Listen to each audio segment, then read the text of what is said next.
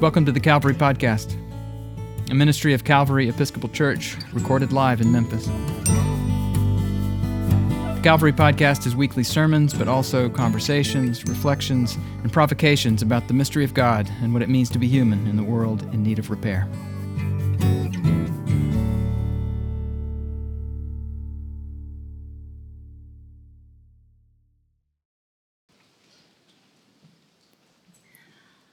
A week ago Friday, my social feeds started to fill up with pictures of parishioners carefully spreading this dramatic white fabric across the pews.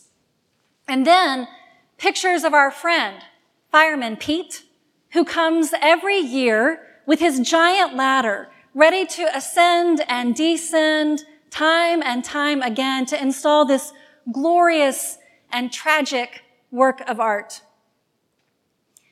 And this year, there were new images, new pictures of the light, dappling the beautiful, newly golden floors, now glowing in previously unknown ways.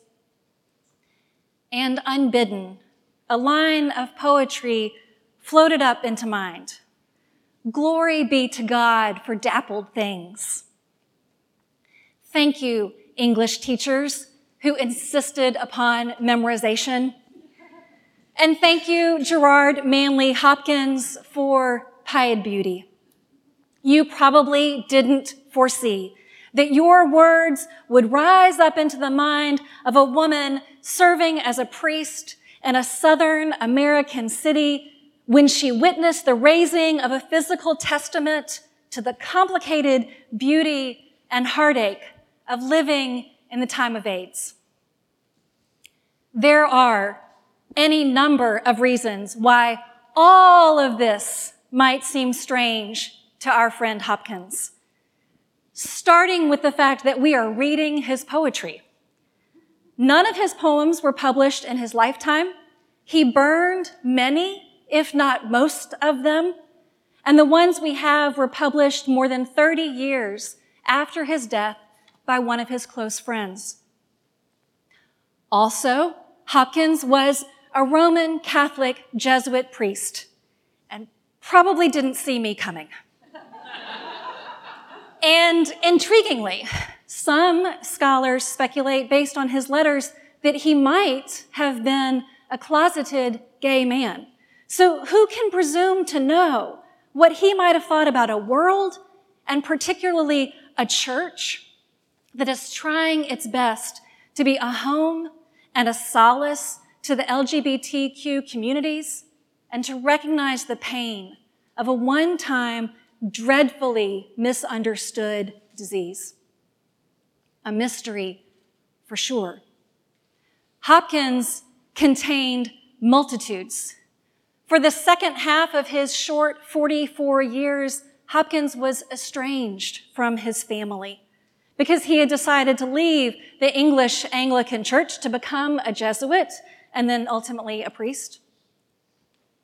He suffered bouts of deep physical weariness and depression, described as melancholy in his Victorian time.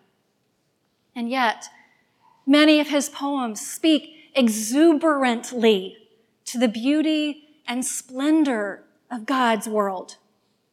Glory be to God for dappled things. His poem begins and then over 10 brief lines celebrates the wide and wild diversity of all the things he can see in God's creation. Couple-colored skies, stippled trout, finches' wings, the variety of landscapes and the array of trades. All things counter, original, spare, strange, whatever is fickle, freckled, swift, slow, sweet, sour, adazzle, dim. He fathers forth whose beauty is past change. Praise him. Hopkins praises God for all that is dappled and different and diverse.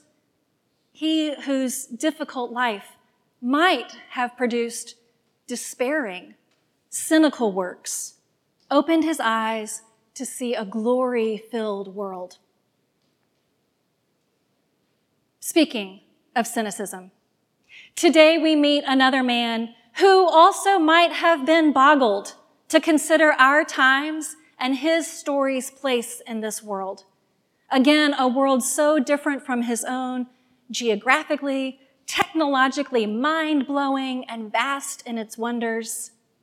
Nathanael. Nathanael, found in Galilee by Philip. Nathanael, who would never have known that centuries of people would hear his story. Nathanael teeters right on the edge of despair and cynicism. He's a prime candidate when we first meet him to become the patron saint of eye rollers and skeptics. Can anything good come out of Nazareth? Anyone who crawls out of that backwater can't be worth my time or attention. And then, where did you get to know me? Is this a parlor trick or a scam? However long ago he lived, Nathanael would make a good mascot for us in our times. He's got a world weariness that he wears like a cloak, protecting his heart and his hopes. He's a little suspicious of would-be cons and has some questions for anyone who might come along selling something. For those of us who have grown pessimistic or resigned to what seems like a perpetual downward spiral, Nathanael comes on the scene as a kindred spirit. I can't be bothered to come and see. I've been disappointed too many times by unmet expectations. I know what people are like, especially people from places like Nazareth, or however you and I might fill in that blank. Yet, like our melancholic poet, Nathanael has just enough hope left in him to take a deep breath and get up and go see what his friends are so excited about. A little bit of him still believes in the beauty and splendor and possibility of God's world.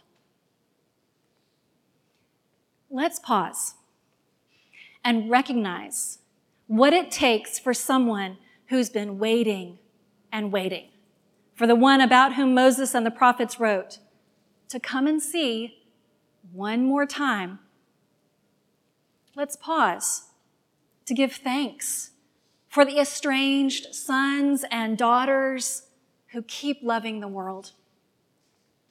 Let's pause and remember the spaces and places in our own lives when we thought the story was only doom and gloom, but we still held on a little bit longer for the dawn.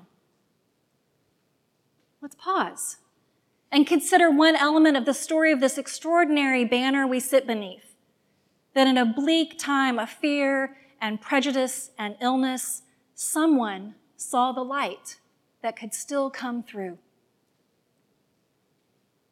So let's pause and give thanks for the eye rollers and the would-be cynics who have at least a little curiosity and faith tucked away, and every now and then can bring that hope forward to come and see what dappled, greater things, even angels, might be found.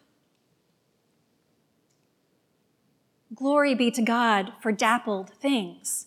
Glory be to God for the strange and speckled and mottled and marbled and broken and barnacled world. When Nathanael meets Jesus, he is first taken in by the simple insight and perceptiveness of Jesus.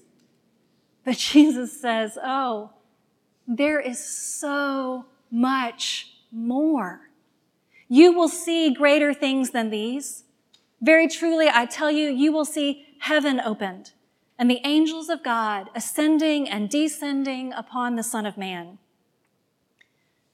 Biblical scholar N.T. Wright paraphrases Jesus saying, if you follow me, you'll be watching what it looks like when heaven and earth are open to each other. The if is a big one. If you follow me. if you can open your mind and your heart to possibility, if you can believe in the splendor and beauty of God's world when it seems trashed and forgotten, if you can get up, come and see and follow even when you're tired and unsure if it'll be worth your time or energy, if you can trade cynicism for hope. It's a big if. And if we can, we will see angels ascending and descending, heaven and earth open to each other. No telling what that might look like. Maybe a fireman up on a tall ladder hanging a work of art from some church rafters. Maybe the light dappling on this old, new floor. Or one of those magical winter sunsets that you catch while you're driving down Poplar Avenue. Or maybe your friends showing up to share some really good news. Maybe a little poetry coming to mind. Maybe Christ inviting you and me to let our uncertainty not be a shield, but to have enough humility and hope to come and see that the world is filled with the glory of God.